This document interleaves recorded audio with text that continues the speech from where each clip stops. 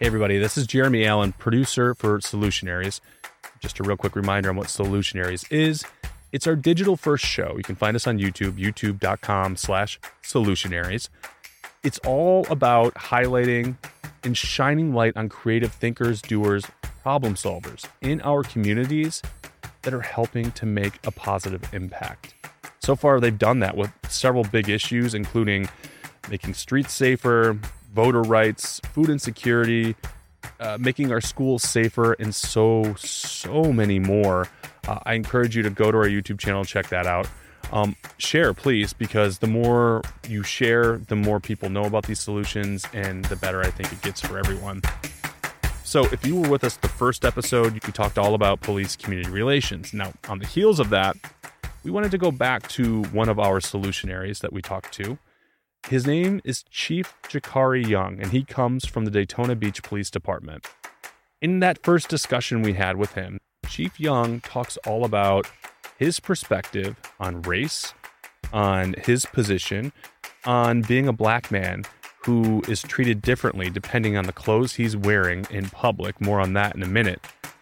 But we wanted to go back to Chief Young, one, because he's unfiltered, two, because he's insightful and thoughtful, and three, because we feel like he has the ability to say things that a lot of people can't, knowing both sides in some ways. And so Solutionaries host Lewis Bolden got back together with Chief Young over a Zoom call and discussed several things again.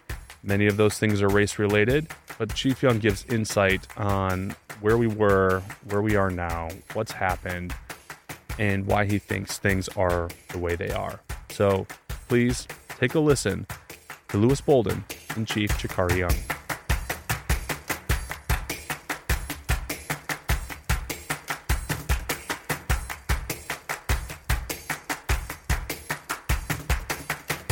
Hi everyone, I'm Lewis Bolden and welcome to Solutionaries, the podcast. Chief Jakari Young started his career with the Daytona Beach Police Department in April of 2001.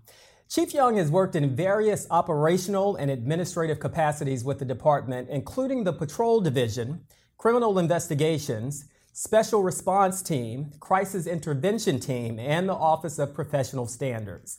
Chief Young holds both bachelor's and master's degrees from Bethune-Cookman University in Criminal Justice and Criminal Justice Administration. In January of 2017, Chief Young was appointed to the rank of Deputy Chief, and he took over as Chief in November of 2020. Chief Young was involved in our very first Solutionaries project, and he was the most talked about interview from that first episode. Chief Young, welcome to the show, and I am looking forward to talking to you because my first time interviewing you was spectacular, and I just thought you were so candid, and you had so much to share with our audience. So thank you so much for being here. Well, thank you, sir. Thank you for the invitation to come back on. You told me something I didn't realize. Maybe you told me and I forgot. I didn't realize that was the very first one. I didn't realize that. So that's awesome. And I'll tell you what, when it was originally for online because it is a digital show, but then we aired it on TV. And after we aired it on TV, again, we got a lot of comments about you and how candid you were. It is Monday morning and you have had a busy weekend. So I do want to start there, Chief. Can you fill our audience in on what happened in Daytona Beach over this weekend? So this past weekend at approximately about 11:45 a.m., I received a phone call that we were working a person shot at one of our local hospitals. It was the Advent Health. And it's probably about a little less than 3 miles from police headquarters. So it's literally right up the road. So initially it came out as an active shooter incident. So my phone starts to blow up with media requests trying to confirm whether or not it is an active shooter. But basically what we were dealing with, it's a very sad situation where you have an elderly couple and the husband was terminally ill. And apparently there had been conversations over the past 3 weeks between the husband and wife that if he continued to decline, he wanted her to end it. So she ends up bringing a firearm into the hospital room. And I think the way it was explained was he wanted to do it himself. So she actually put the firearm in his hand, but he wasn't strong enough to pull the trigger. So she ends up pulling the trigger for him and ending his life. And then the plan was for her to end her life. But as our negotiators arrived on scene, we established a dialogue with her. And luckily, prayerfully, she decided she couldn't go through with it. So after a few hours, we were able to distract her and take her into custody. So it's a very sad situation. If you look at all the comments and all the commentary that's been out there, everyone's referring to it as a mercy killing. And the discussion is sparked as far as should what took place be allowed? Because I guess I'm learning now that this is something that's legal in Canada, from what I'm being told. But, we know, as sad as the situation is, it's illegal to kill someone because they're sick. So she was arrested and charged, and we'll remain in communication with the state attorney's office as they decide on how they want to handle it moving forward. But right now she's out there, and she's out there on a no bond. Okay. Chief, you hit on a couple of things. Number one, this issue of mercy killings. I'm going to come back to that in just a moment. But there is a more immediate issue of hospital security. Do you have any concerns about hospital security after this incident? I'm going to be honest with you. I have concerns about security everywhere. I have concerns about security in schools. I have concerns about security in churches. I have concerns about security in shopping malls, in movie theaters. I have concerns about security everywhere. And it's just unfortunate because we can't be everywhere all the time as far as law enforcement. But we just have to look at where we're at now as far as just active shooter incidents. They've occurred almost any and everywhere you can think of. They've occurred at parades, in shopping malls, in churches, in schools, in hospitals. So for me, it's bigger than just hospital security. It's security in general. And I don't have the answer for it. I mean, we can always do things to improve security. We can put up metal detectors everywhere. We can have folks standing there with wands. And I think all of those things would help. But I don't know if I could sit here and say that all of that stuff is going to be like completely foolproof as far as stopping what's going on. So yes, I have concerns about hospital security, but I have concerns about just overall security in general. Chief, it is an ongoing discussion for sure. The other issue that you brought up was mercy killings, and some people describe it as dying with dignity. And Chief, I know that what the law states that if you take a life, that then you have to be arrested for that. So we know what your job is and what your department's job is. But I have to ask you, do you have personal feelings on this topic of dying with dignity? I do. I'm a man of faith. I'm a Christian, and my Christianity says it's a sin to take a life, even to take your own life, because God has a plan, right? So that's just my personal beliefs. But people have the right to feel differently. No one wants to suffer. So I get it. So I understand that side of it too. If it's inevitable that you're going to pass away and it's only a matter of time, and you're laying there suffering, why not just end it? Why not just end it? I understand that part too. So you asked me just my personal opinion, and I just, shared with you my personal values that I personally don't believe in that, but I would never condemn someone that does, so to say, because that's not my job either.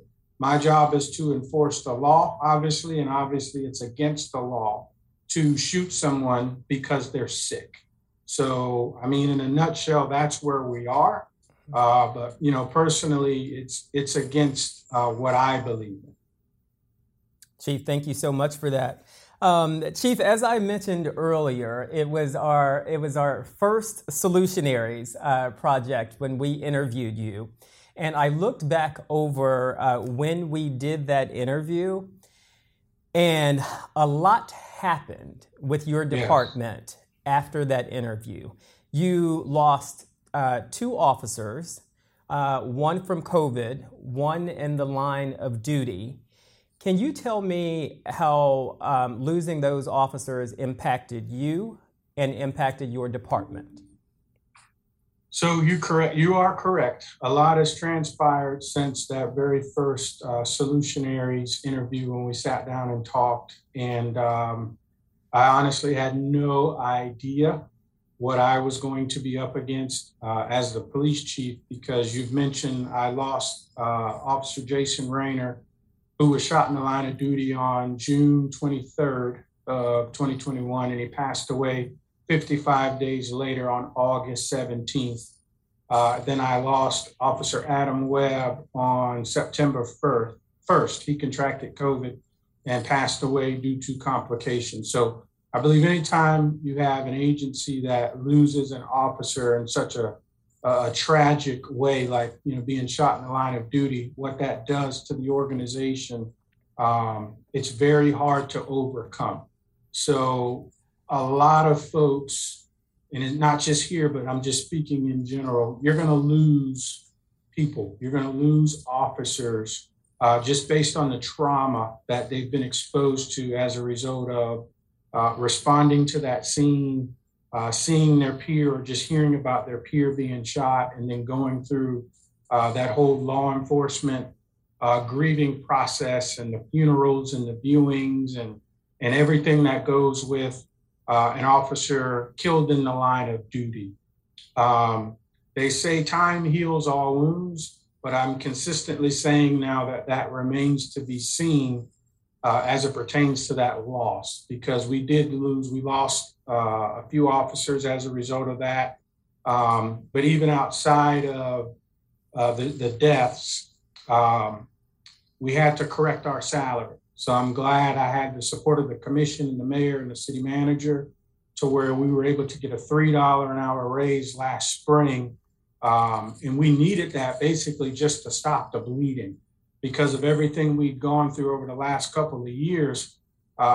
Just people looking at where we're at, a lot of cops were making decisions like, is it worth it? Is it worth it to stay here knowing we have a high call volume, knowing that we're running short-staffed, when I can go to another agency, make more money, and get more of a breather? Because we are by far the busiest department in this county. We have a lot going on all the time. You know, we're a special event-driven city. And then sometimes we get these crime spikes to where it's just a lot. We just have a lot going on. So it was really important that we got that raise in place just to kind of stop the bleeding. And now we're doing something creative where we've partnered with Daytona State College, and we have our own cohort. So right now I have 15 recruits in the academy. I have another 9 that's already certified, that's starting what we refer to as our phase 1 in February. And then I'm starting another cohort in March. So just from the summer into now in January 2023, we've already cut our vacancies in half. So things are starting to turn around. We're a completely different agency than what we were 2 years ago. So I still feel really blessed. We have a lot of community support here, and I think that makes the difference. Even when we went through something as tragic as we did with the shooting death of Officer Rayner, the outpouring of support from the community, that was huge, because I'm not sure every community has that, but I feel really blessed that we have that community support here to where they really stepped up and showed a lot of love to the members of this department. which went a long way. It truly went a long way. If it were not for that community support, I probably would have been dealing with more of an exodus than what we dealt with. And Chief, you were losing officers through resignations and retirement. Yes. And so something like that, losing officers, definitely takes its toll. And you actually had to change the way you were operating after those deaths. Tell me about, I believe it was called Park and Walk. Yes. So one of my very first initiatives as chief was the Park, Walk, and Talk program. And it's all about getting the officers out of their patrol cars for at least 30 minutes in a 12-hour shift. And I just want them out on foot, making general contact with members of the community when there's absolutely nothing going on. Because I think I mentioned it in the very first solution areas, where if the only time we come in contact with members of the community is when they call us because something has happened, then that's a fail.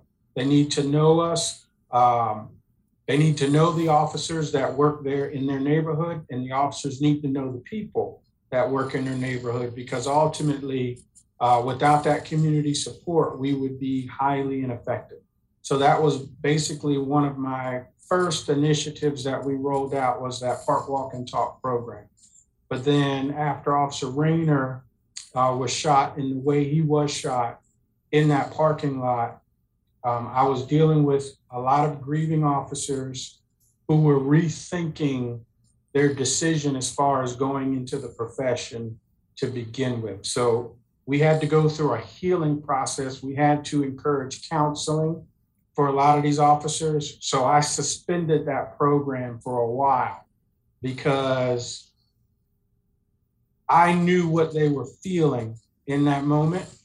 And I felt like it was important that we just took a step back from that, take a breather, let's reassess, let's get together with our community, have some meetings. But now we've started to resume that. I had to change my level of expectations because I knew I had an agency that was grieving the loss of one of their own.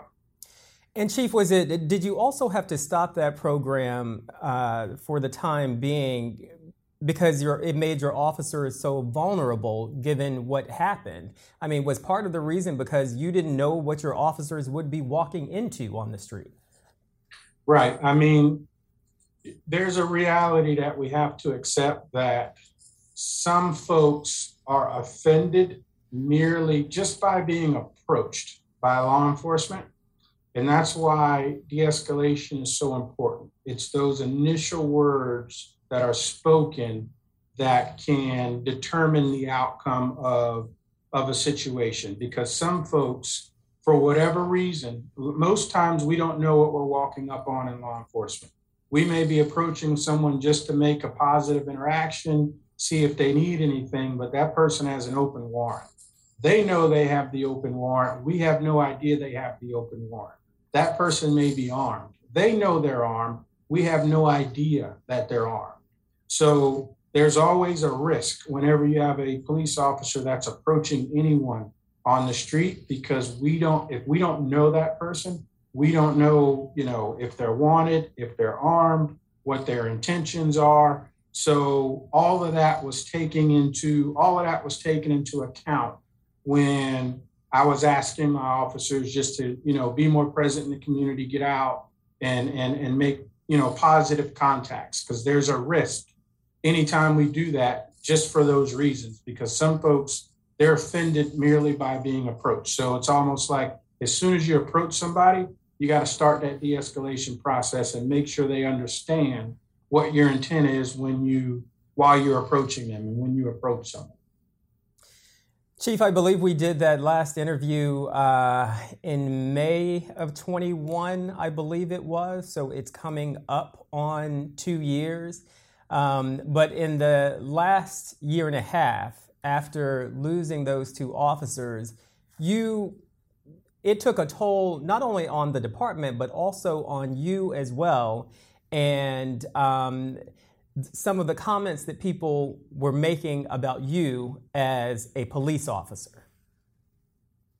Can you talk about that? Yeah, I mean, you know, when you're in the moment, when you're dealing with tragedy, when you're dealing with tragic loss, and you're trying to keep a department moving forward, it's just a lot. Mm-hmm. So I didn't really have time to sit back and look at comments on social media in the beginning, so to say. But once I did, I sat back and I did see that there was some stuff out there, and people have a right to feel however they want to feel about whatever the situation is. And I knew that when I stepped into this role, I was going to have thick skin and broad shoulders, because that's just what it is. But I did see some comments out there, and I'll admit I let some of that stuff affect my spirit for a little while. But I had to kind of work through that on my own, and then realize that, you know, those that know me know me. And if you don't know me, you don't know my heart, you don't know why I took this job to begin with, then shame on you. And, you know, that's just something that I had to just get over. And I learned how to just by simply staying out of the comments. So that'd be my advice for anybody in a position like mine. You're going to make unpopular decisions, and people are going to have opinions. Do yourself a favor, stay out of the comments.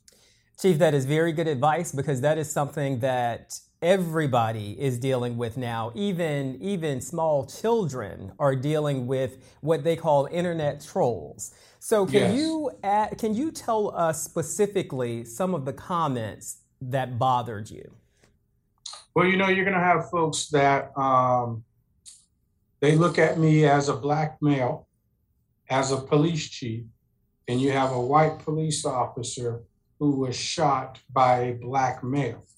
So they look at it and they feel like because it was a black male that shot a white police officer, somehow I'm supposed to condone that. Somehow I'm supposed to be okay with that because I'm a black male. And when you have comments like that, to me, that truly gives life to that statement that ignorance is life-threatening.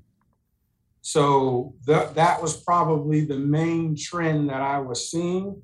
And that's just stuff that, you know, I can't even spend much time really letting that like marinate my spirit, because like I said, people have the right to feel however they're going to feel. But I think the overwhelming majority of people with any amount of common sense, they know better than that.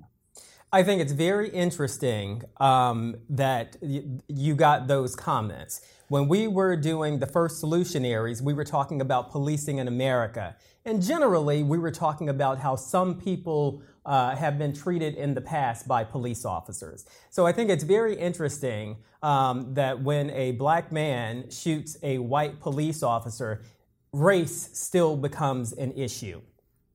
I have, whenever I do a story that even remotely shows a police officer not in the best light, I always get emails from people saying, why don't you stop with that Black Lives Matter stuff? Or if the person would just listen to the police officer, that wouldn't have happened. The Black Lives Matter comments always concerned me, because people act like those two things, Black Lives Matter and law enforcement, are mutually exclusive. People act like you can't support one without supporting the other. If you support one, you can't support the other. But you are right in the intersection of that. And how does that impact you?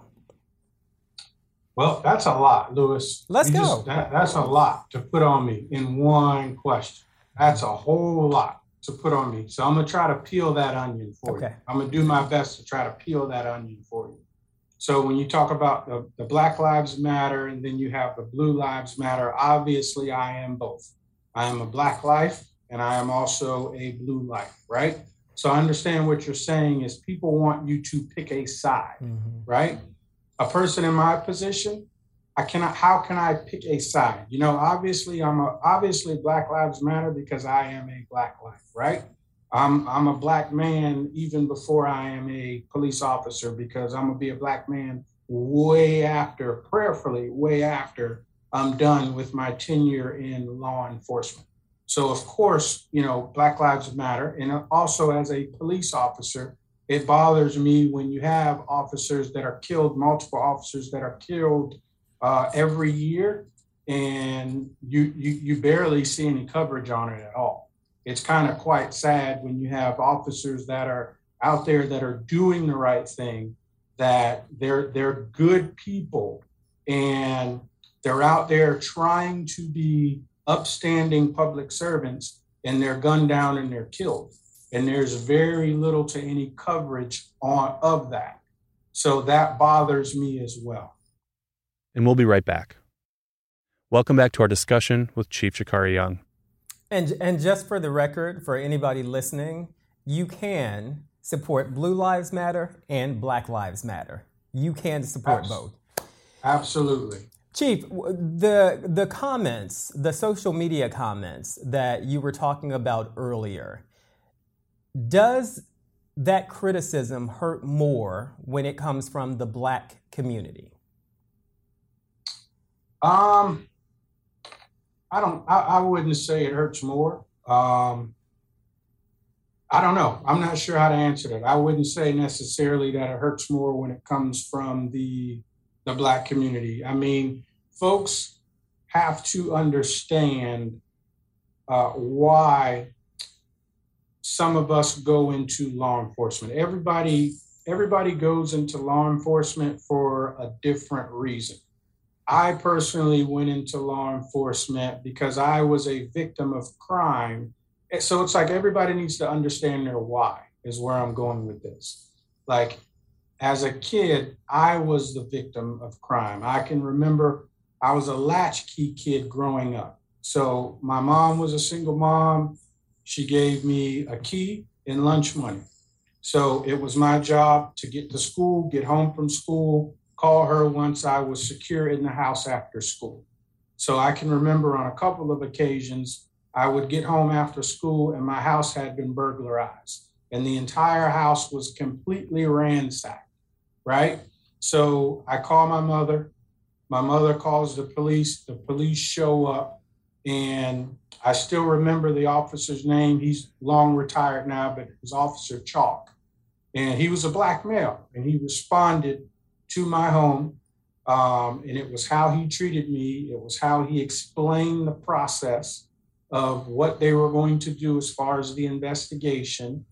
And it was how he did his job that first got me interested in law enforcement, because I wanted to be able to do my part to make sure that others that experienced that same type of crime or even worse crimes knew that there were people out there that cared and wanted to track down the folks that are responsible for victimizing them.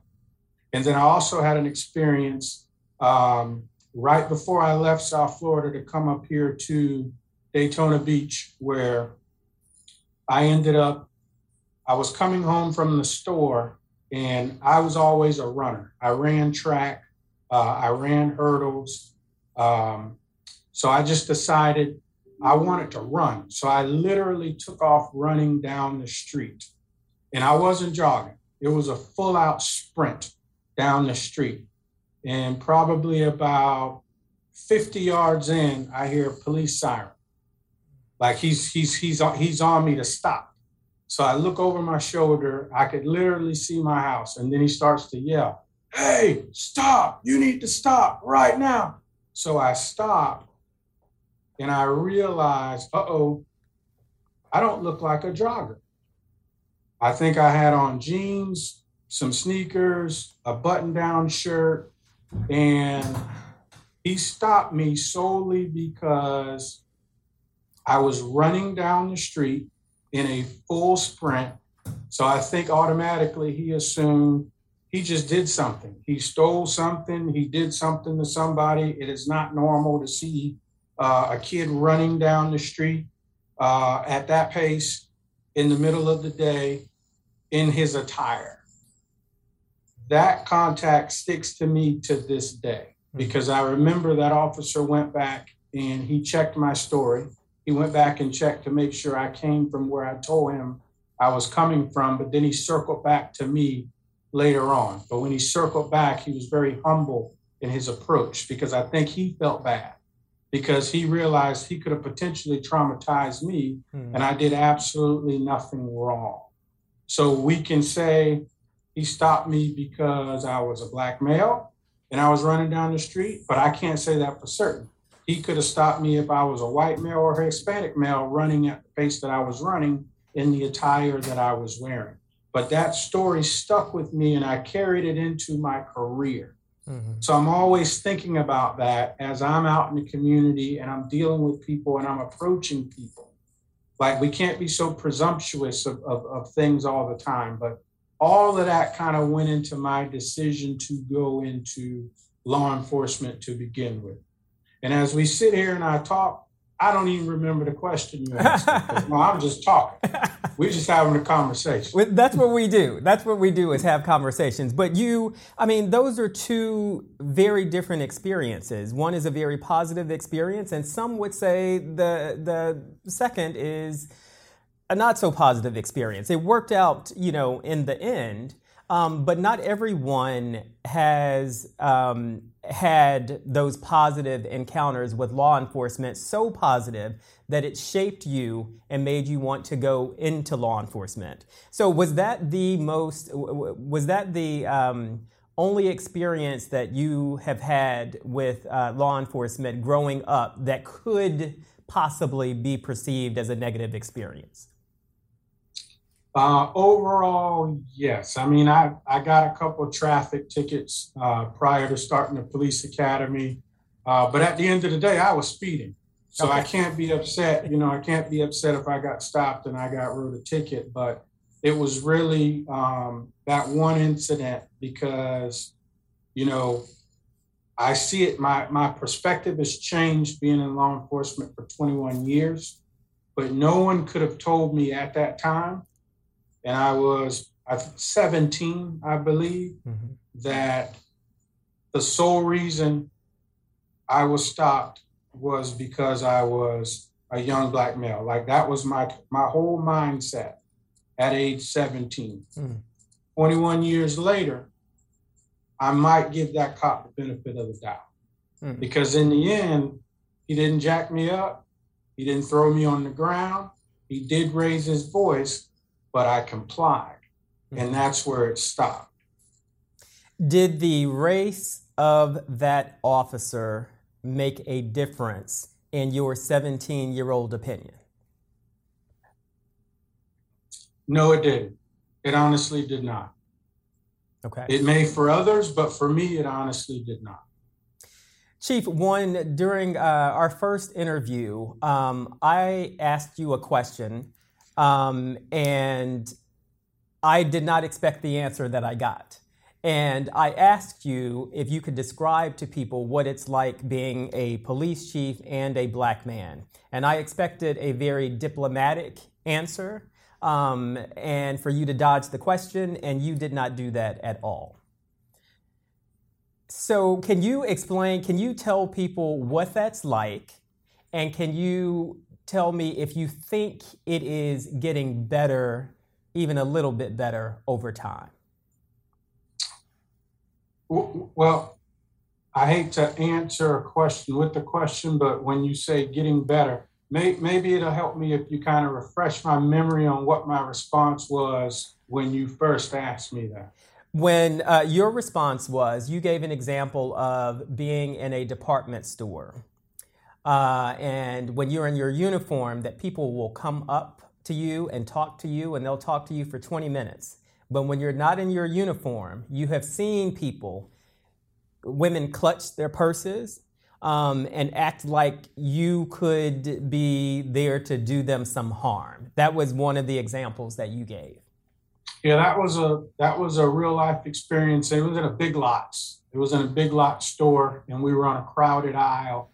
And I remember there's one female, she kind of glanced over at me and she did the whole purse clutch thing. And I just kind of chuckled because,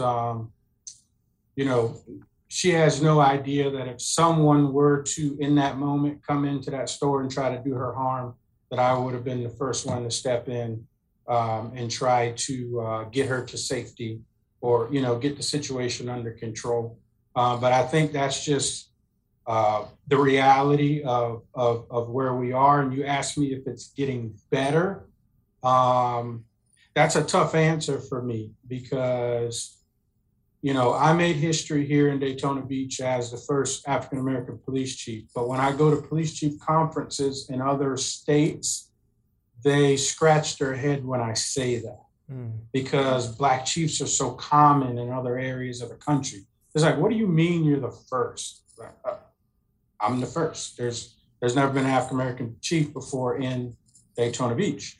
But that's foreign to them. So I don't think my experience could be generalized for other African Americans that serve in this capacity because it's just different in other areas of the country, if that makes sense. Talk to me about what you do, how you train your officers to make sure that these incidents are limited in Daytona Beach.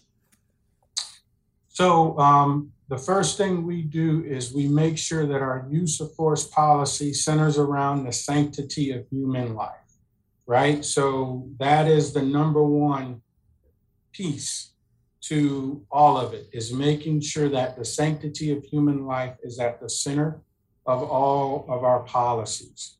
I can't take credit for this. I would have to go back to police chiefs, but it's now the sheriff. Mike Chitwood, when he was the police chief here, he made sure that we were one of the first agencies in this state to be issued body cameras. So the entire agency has a body camera, and that's all about accountability and transparency.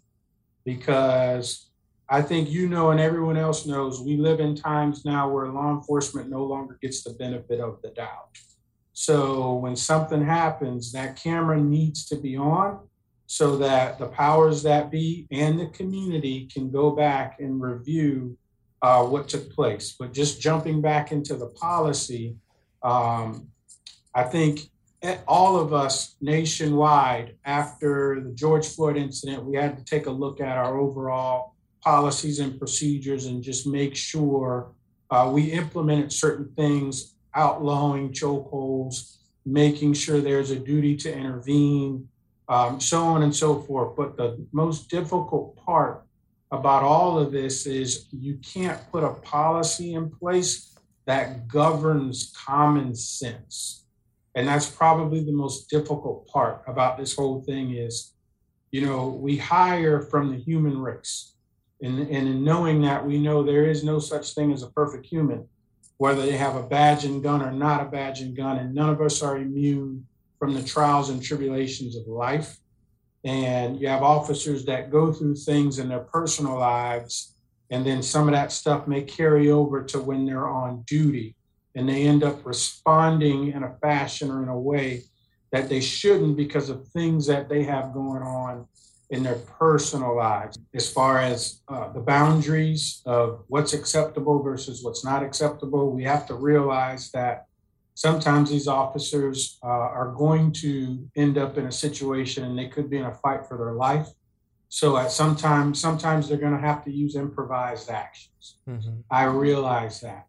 But at the end of the day, I think that duty to intervene is key, and common sense, which is what we can't really gauge, we can't teach, we can't train that common sense. But the hope is that someone on scene, if it's more than one officer, someone on scene is going to be able to take a step back and realize, hey, this is going too far. Mm-hmm. We're a little bit too heavy-handed here. Let's back off. Let's reassess. Let's do, whatever we need to do. But at the end of the day, I want them to keep themselves safe too. So there's like a fine line there. We have to do our best to gain control, but not lose control, if that makes sense. That does make sense. And Chief, that was one of the solutions from our first Solutionaries. And it came from a young man who had an encounter with Daytona Beach police officers. Anyone who's listening can go back and find that first episode and get up to speed on that.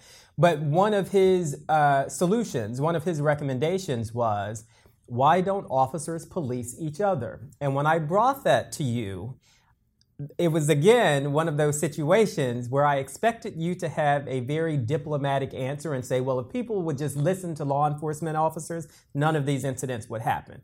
But you actually agreed with him that officers should police each other. I agree with him on that point. Yes. But when I think about that incident, I think there was a lot of things, and we're not going to go back into it, that, that particular individual could have done differently, that could have changed the outcome of what happened. But at the end of the day, I want to hold these officers to that higher standard. And I don't think I'm any different than any other police chief.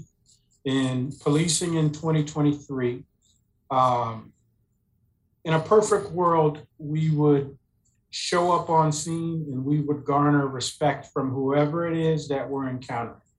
They'd answer us, yes, sir, no, sir, yes, ma'am, no, ma'am, and they would comply. But in 2023, if we're doing this job and we can't handle disrespect, we should almost expect it. It's sad, but it's true. I feel like we should almost expect it. So we have to be prepared to hold ourselves to a higher standard and not let someone pull us out of character and not let someone, have us act unprofessional because they're being unprofessional towards us. If they're not complying, we're going to do what we need to do in order to gain compliance. But I believe we can do that and we can still be professional. That's one reason that I was in agreement with signing a contract for On Patrol Live. So we're actually on the show, and it airs every Friday and Saturday night from 9 p.m. to midnight. And on that show, we're showing the whole country how we police. We're going to catch the bad guy. If you run, we're going to chase you. We'll tase you. We'll do what we need to do to get you into custody. But once you're in custody, we're going to pick you up. We're going to dust you off. If you need water, we'll get you water. And then we'll send you off to the branch jail. So it's all about, we're going to do our job, and we can still do our job and be effective without taking it too far. Chief, where is that airing? It airs on the Reels network. Okay. It airs on the Reels network. I have Spectrum, but I don't know, how others may find it, if you can find it online. But we've been on there since Biketoberfest. Yep, we kicked it off Biketoberfest weekend. Okay. A lot of people would say that's a brave move to put your officers live on camera like that. But it sounds like you're confident in what you all do every day. I'm confident in what we do every day, and folks want transparency. And what greater transparency than having live cameras on these officers? And I don't force them to do it. I ask for volunteers, and those that volunteer and have volunteered so far have all been great representatives of the department. Chief, before we run out of time, I want to circle back to something that we talked about earlier, because this is something that affects everybody, and that is social media comments. I am surprised when I hear of the age where that starts for even kids, comments on social media. Right. And you said to me, you said earlier that after losing 2 officers, some of the things you saw on social media got to you. And Correct. You talked about how you dealt with it. You told me recently something that I thought was very powerful. You said social media does not always give you an accurate read of reality. Can you talk about that?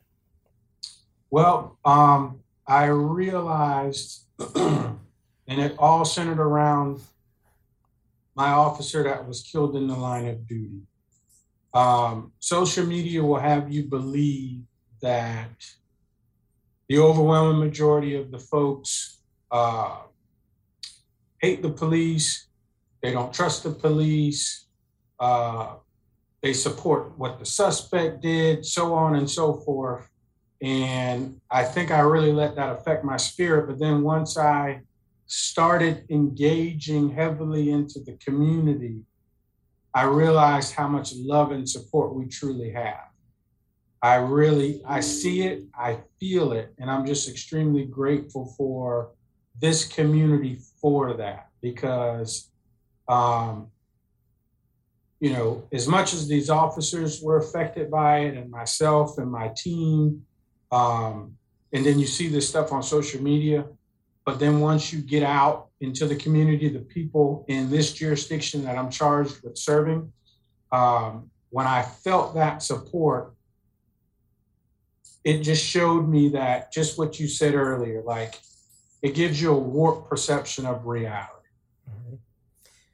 So sometimes getting out of the comments and getting into the community can give you a better sense of reality. That is great advice. Chief, exactly. Thank you so much for doing this. I have enjoyed this interview as usual.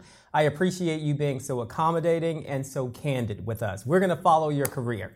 Thank you, Chief. Thank you. I appreciate that. Maybe the next one we can actually do it in person. But, and I intended on being over there today, but we're still dealing with inquiries in reference to the hospital incident. So I kind of had to sit tight today. We totally understand, Chief. We totally understand you have a lot going on over there. So thank you, sir. I appreciate it. All right. Thank you. And we'll talk to you soon. All right.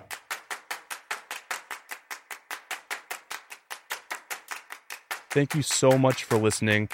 Please share our podcast with your friends. Go to our YouTube page. Make sure to hit subscribe, youtube.com/solutionaries.